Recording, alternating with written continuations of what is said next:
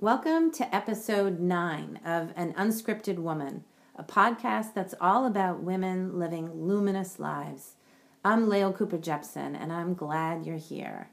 Since releasing my book at the end of 2015, many of you have expressed a desire to hear me read an audio version of my book, Unscripted, A Woman's Living Prayer. This podcast is my creative response to that desire. Each week, I'll be reading a chapter from my book aloud in this podcast, and then I'll be riffing a bit on what I'm aware of and what I've learned since writing it. To make it easier to follow along, you'll find that each episode of this podcast corresponds to the title of each chapter from my book. And I'll remind you, just like I reminded the readers of my book, you don't necessarily have to listen to the episodes in order. Just follow your interest and start there. Beyond that intention, I'm not entirely sure where this podcast will go, but I'm willing to find out if you are. I hope you'll join me. Here's how. Follow this podcast on SoundCloud or subscribe to it via iTunes so each new episode will magically appear in your podcast feed. If you follow my blog or my She Changes Facebook page, you'll see each episode posted out there as well. As always, you can find out more about me and my business at shechanges.com. So here we go. Chapter 9, Owning What's Mine. And the quote at the beginning by Katharine Hepburn. Life is to be lived. If you have to support yourself, you had bloody well find some way that it is going to be interesting. And you don't do that by sitting around. One summer, when I was training for a triathlon, I took a ride up the coast of Maine to meet my friend Mish for a swimming workout. At the time, she lived in Rockland, and I knew she'd take me to one of those luscious, spring-fed lakes that surround that area. Like me, she'd done a bunch of sprint triathlons.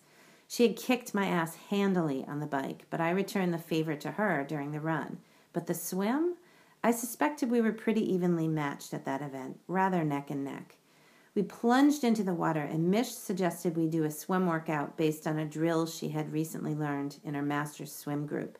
It was basically an aquatic form of tag, having one swimmer follow behind the others, which meant swimming in bubbles, lots and lots of whitewater bubbles, a good simulation of what a triathlon feels like, until the swimmer in the rear tags the front swimmer's toes.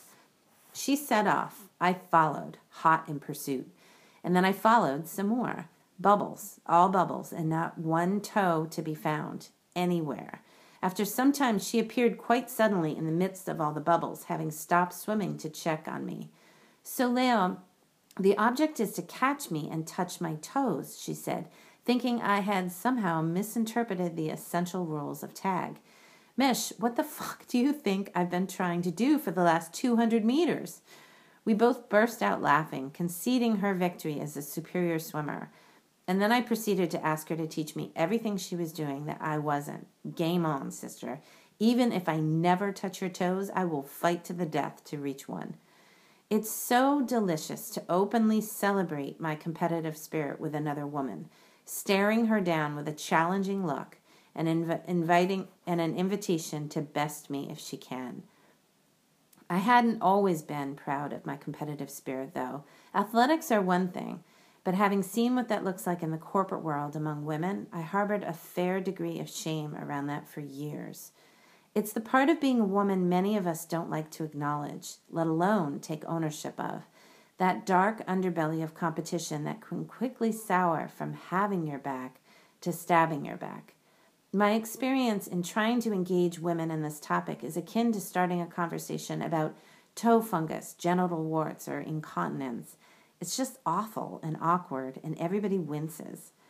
Some women will often rear up and say their experience has been entirely different and they have no idea why we would want to talk about this, which may be true, but serves only to further shame and invalidate those of us for whom it deeply resonates.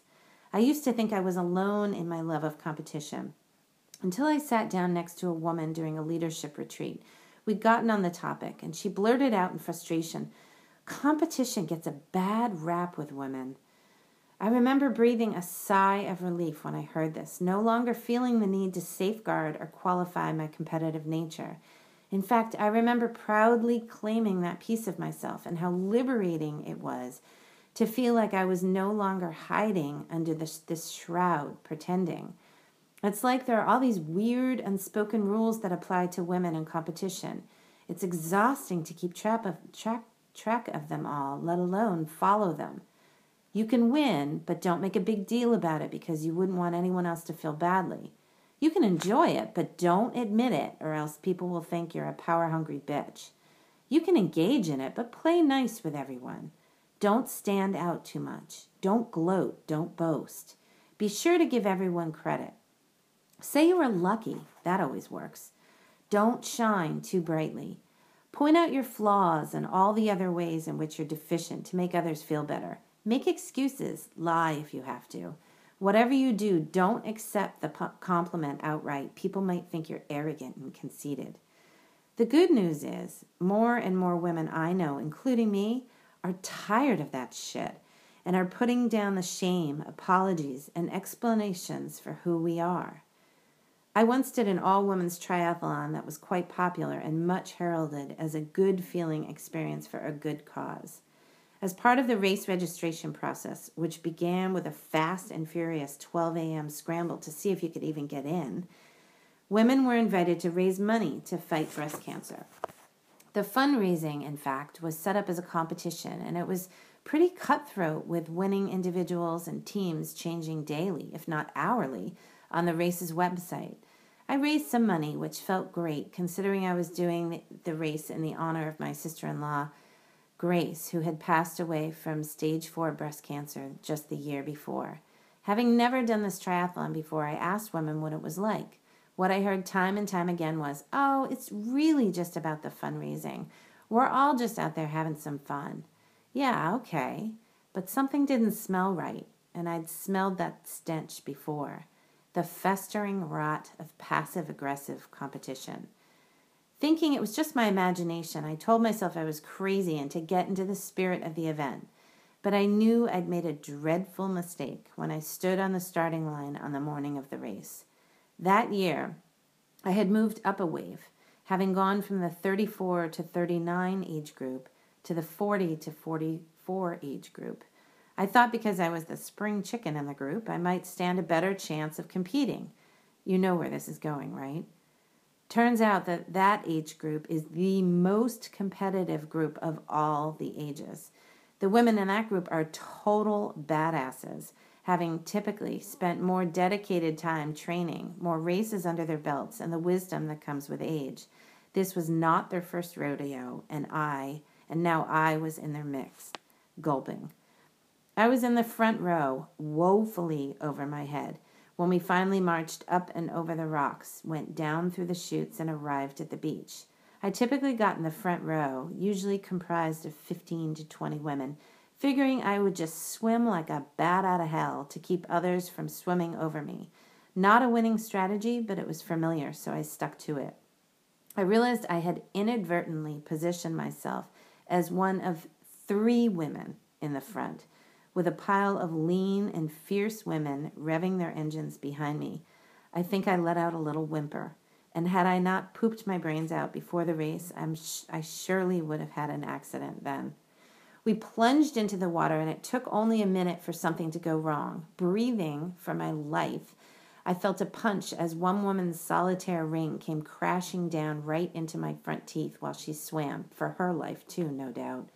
Like a lost lemming, I popped up to take quick inventory, counting my teeth with my tongue, all there, just a chip, and was knocked under by a wave of women roaring up from behind me.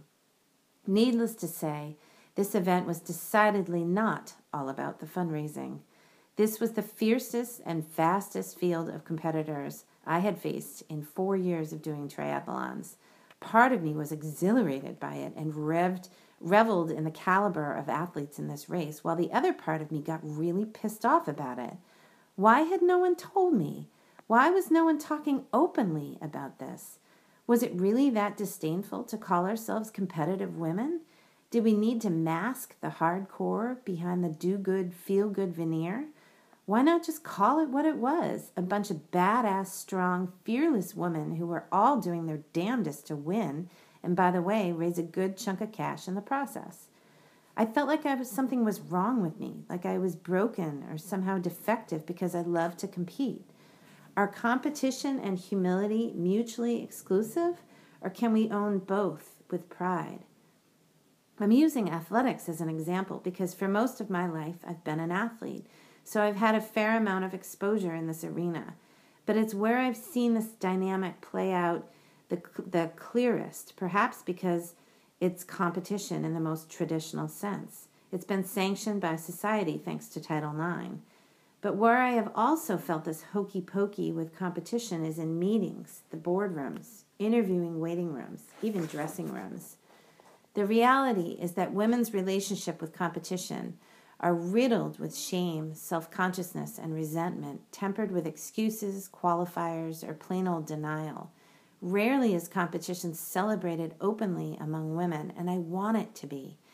That, to me, is one of the juiciest human experiences I know. Testing my mettle against a worthy adversary with a grin on my face and a laser-sharp focus in my eye. Thankfully, I had Katharine Hepburn as my inspiration growing up, not so much from an athlete's point of view, but as a model of a woman who was an overall formidable contender. Often called haughty and arrogant, even promiscuous, here was a tall woman who strode into a man's world wearing trousers. She was outspoken, opinionated, fiery, independent, and audacious. She answered to no one but herself, and made it a point to start every morning with a jump in the cold Atlantic Ocean. I love this woman. I see myself in her, which somehow has greased the skids for my own self-acceptance. The truth is, I have always resonated with public figures and fictional characters who go against the grain, who stand alone and are willing to challenge convention, even if they stand out and become lightning rods for negative attention. Cheeky, trailblazing, defiant, obstinate, full of pluck and moxie, irreverent, bold, maverick, pot stirrer, rabble-rouser, loose cannon, wild card, free agent. These are all words that make me salivate and breathless with desire, because this is me. These are my people. This is our language. I think it started with Pippi Longstocking. I remember how hard my mom worked to get my braids to stick out straight, just like Pippi's one Halloween. Mine flopped. But again, I recognized myself in Pippi. She was loud, questioned everything, barked orders at the posse of neighborhood kids who gravitated toward her, climbed up trees as well as her house, and was filled to overflowing with a sense of adventure. Her spirit was larger than life, and she seemed to call the shots in her own world. She even had a horse sleep in her house. What's not to love about that? I saw her again a few years ago when the movie Up came out. The film began with the main character as a little boy finding himself all wide-eyed and in awe of this little girl, Ellie, who was both fearsome and fearless as she commanded her imaginary ship in an abandoned house. She had a book that cataloged the adventures she wanted to have and the places she wanted to see. I loved her immediately. But perhaps my favorite illustration of a woman who wholeheartedly embodies her masculine energy is Katniss Everdeen, the protagonist in the Hunger Games series, a reluctant revolutionary leader of a long-overdue rebellion. Katniss is at first blush unassuming and often underestimated as a result. Then we learn she's fierce with a bow and is able to shoot her target through the eye so as not to damage any of the meat, enabling her to provide for her mother and her little sister in times when others are starving. She states things plainly and speaks her truth in a dystopian society that puts on airs and would prefer to sugarcoat the harsh realities embedded in that fictional world. What I love about the Katniss example, is that she is positioned as the leader of the revolution, sometimes the face of it, but ultimately as the heart of it. She is the revolution. That's perhaps why she's so popular with my clients too. These are women who are digging into themselves and pulling out that energy that will fuel them in rising up, heading a charge, leading a change, leaving a soul-sucking job, starting their own business, calling bullshit on the way it is, and writing their own new rules to live by. When I ask them to identify the women alive, dead, or fictional, who inspire them. I hear Lindsey Vonn, Hillary Clinton, Elizabeth Warren, Tina Fey, Ellen DeGeneres, Oprah Winfrey, Catwoman, Amelia Earhart, and Gloria Steinem. All formidable, all fierce contenders, all revolutionaries, all strong, all opinionated, all working to shape the world they want to live in, all taking a stand for something they believe in, all women doing what they do really well because they found a way to leverage their masculine energy in ways that serve them and ultimately all of us. I'm so grateful they exist. Because of them, I, as well as my clients, don't feel so alone, crazy, or ashamed, but I want more. So that's chapter 9 of my book, entitled Owning What's Mine. And like I said in that chapter, it's not an easy conversation to start among a group of women. And I would invite you to test that out. And next time you're gathered as a group of women, ask people, so what's competition like with women? And open it up and see what your own experience is of this. I'm so keenly aware of this particular thing as I watch the first woman candidate run for office of the United States, and how she is raked over the coals a lot of times by women for one reason or for another. And it reminds me of that quote that I hate and that is true for me a lot simultaneously. And that's that it's not really a quote, but it's more of a phrase of that men will go after their weakest and women will go after their strongest. Have you heard that one before? It's often really true. It's often while women will be called bossy when they're leading and being ambitious and being commanding. Their mean-spirited words will come out to describe what will often be a word of praise when used with a man. So I believe we have a lot of work to do here. And I've tried to take this conversation on head on a number of times, and good luck, because it's really, really hard. My workaround, if you will, of that is just to tell, like I wrote in my book, lots and lots and lots of stories so that more and more women don't feel so alone. And the phrase that I'll often use is that I reference the stench of passive-aggressive competition. The other phrase that I'll often use is that competition sometimes, a lot of times, unfortunately, can come out sideways in women, meaning when it doesn't come out directly and honestly and openly, it comes out sideways and it takes people by surprise, and it doesn't have the same effect if it were to come out direct and be owned directly. And so in my own experience, this is where I've used that phrase earlier, but where I have participated in my own shame. So I don't need other people to do it for me. I'll do it just fine myself in shaming my own competition. Writing this book, digging down and getting these stories and reframing them in my own light of who I am today has really helped me to heal that shame and to own who I am without the disclaimers, with pride, actually. I did a book reading last week, and a woman asked me, she said, a lot of women writers are writing about shame. What's your take on it? And I referenced it some in my book, but it was after writing my book that I realized the degree to which I had healed a lot of shame. It was almost like by owning it and putting it black and white and on the page and for others to read, I had come out of hiding, which was a way of making myself visible, which really helped me to heal a lot of shame I was feeling. And what I was also amazed by, as I told this woman last week, was that it's kind of a bottomless pit of shame. when I think I got some of it, there's more of it. And in an earlier podcast, I suggested if you want to find the trail of where you're feeling ashamed and where you're participating in your own shame, listen for how often you use the word too with yourself, T-O-O. I'm too loud, I'm too aggressive, I'm too ambitious, I'm too bossy, I'm too overbearing is a word I used to use with myself. That will point you to probably your greatest strength, which is showing up in all its colors, which might be where you're playing small, which is a form of shaming yourself.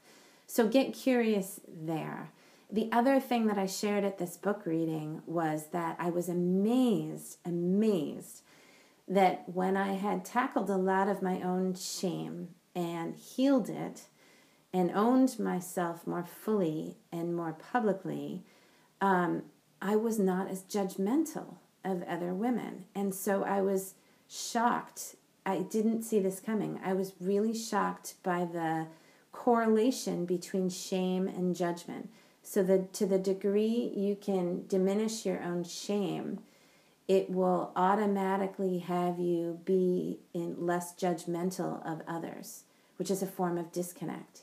So I know I'm not alone in this. I know a lot of women say, I feel so judgmental. So instead of berating yourself for being judgmental, dig around that and see if you can get to the shame that might be triggering that.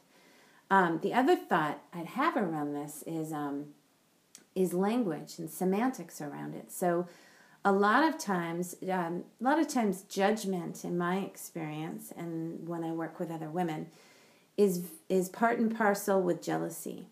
So if you find yourself jealous of another woman, you might also find you get very judgmental with her.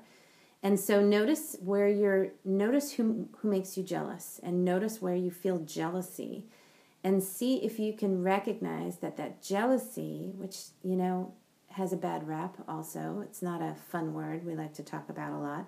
Jealousy is a form of longing. Jealousy is an expression actually of a desire. And I'll give you an example of this. There was a woman, a friend of mine actually, and she travels extensively. And I used to be like, God, this must be nice to travel so much. She must have a trust fund and she gets to do all that. I don't get to travel, and she takes her family for months at a time and gets to do this and blah, blah, blah, blah, blah. And here I was like making up all this shit about this that I didn't know to be true, and it wasn't even relevant. When I dug below it, I wanted to travel, and I hadn't really given voice to that.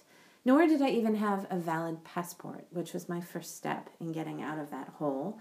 But once I could own, I have a burning desire to travel more. And I haven't in years. And my soul is hungry to travel. Once I could own that and name that as particular and specific, the jealousy morphed into a form. She was my inspiration. She was my muse. So I'd offer you that as sort of a way of playing with semantics to sort of get underneath and behind things like jealousy and shame and judgment. And so the final thing that I'll leave you with is embedded in this whole chapter is an invitation to not deny this side of ourselves. This is, don't mistake me in hearing this. I love this competitive side of myself. It has gotten me where I am. I'm so grateful to this part of myself. So the invitation is not to deny it, but to actually leverage it more.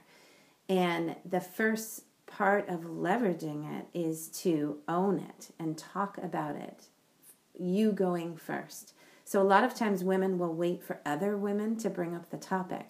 My invitation to you, if any of this resonates with you, is you go first.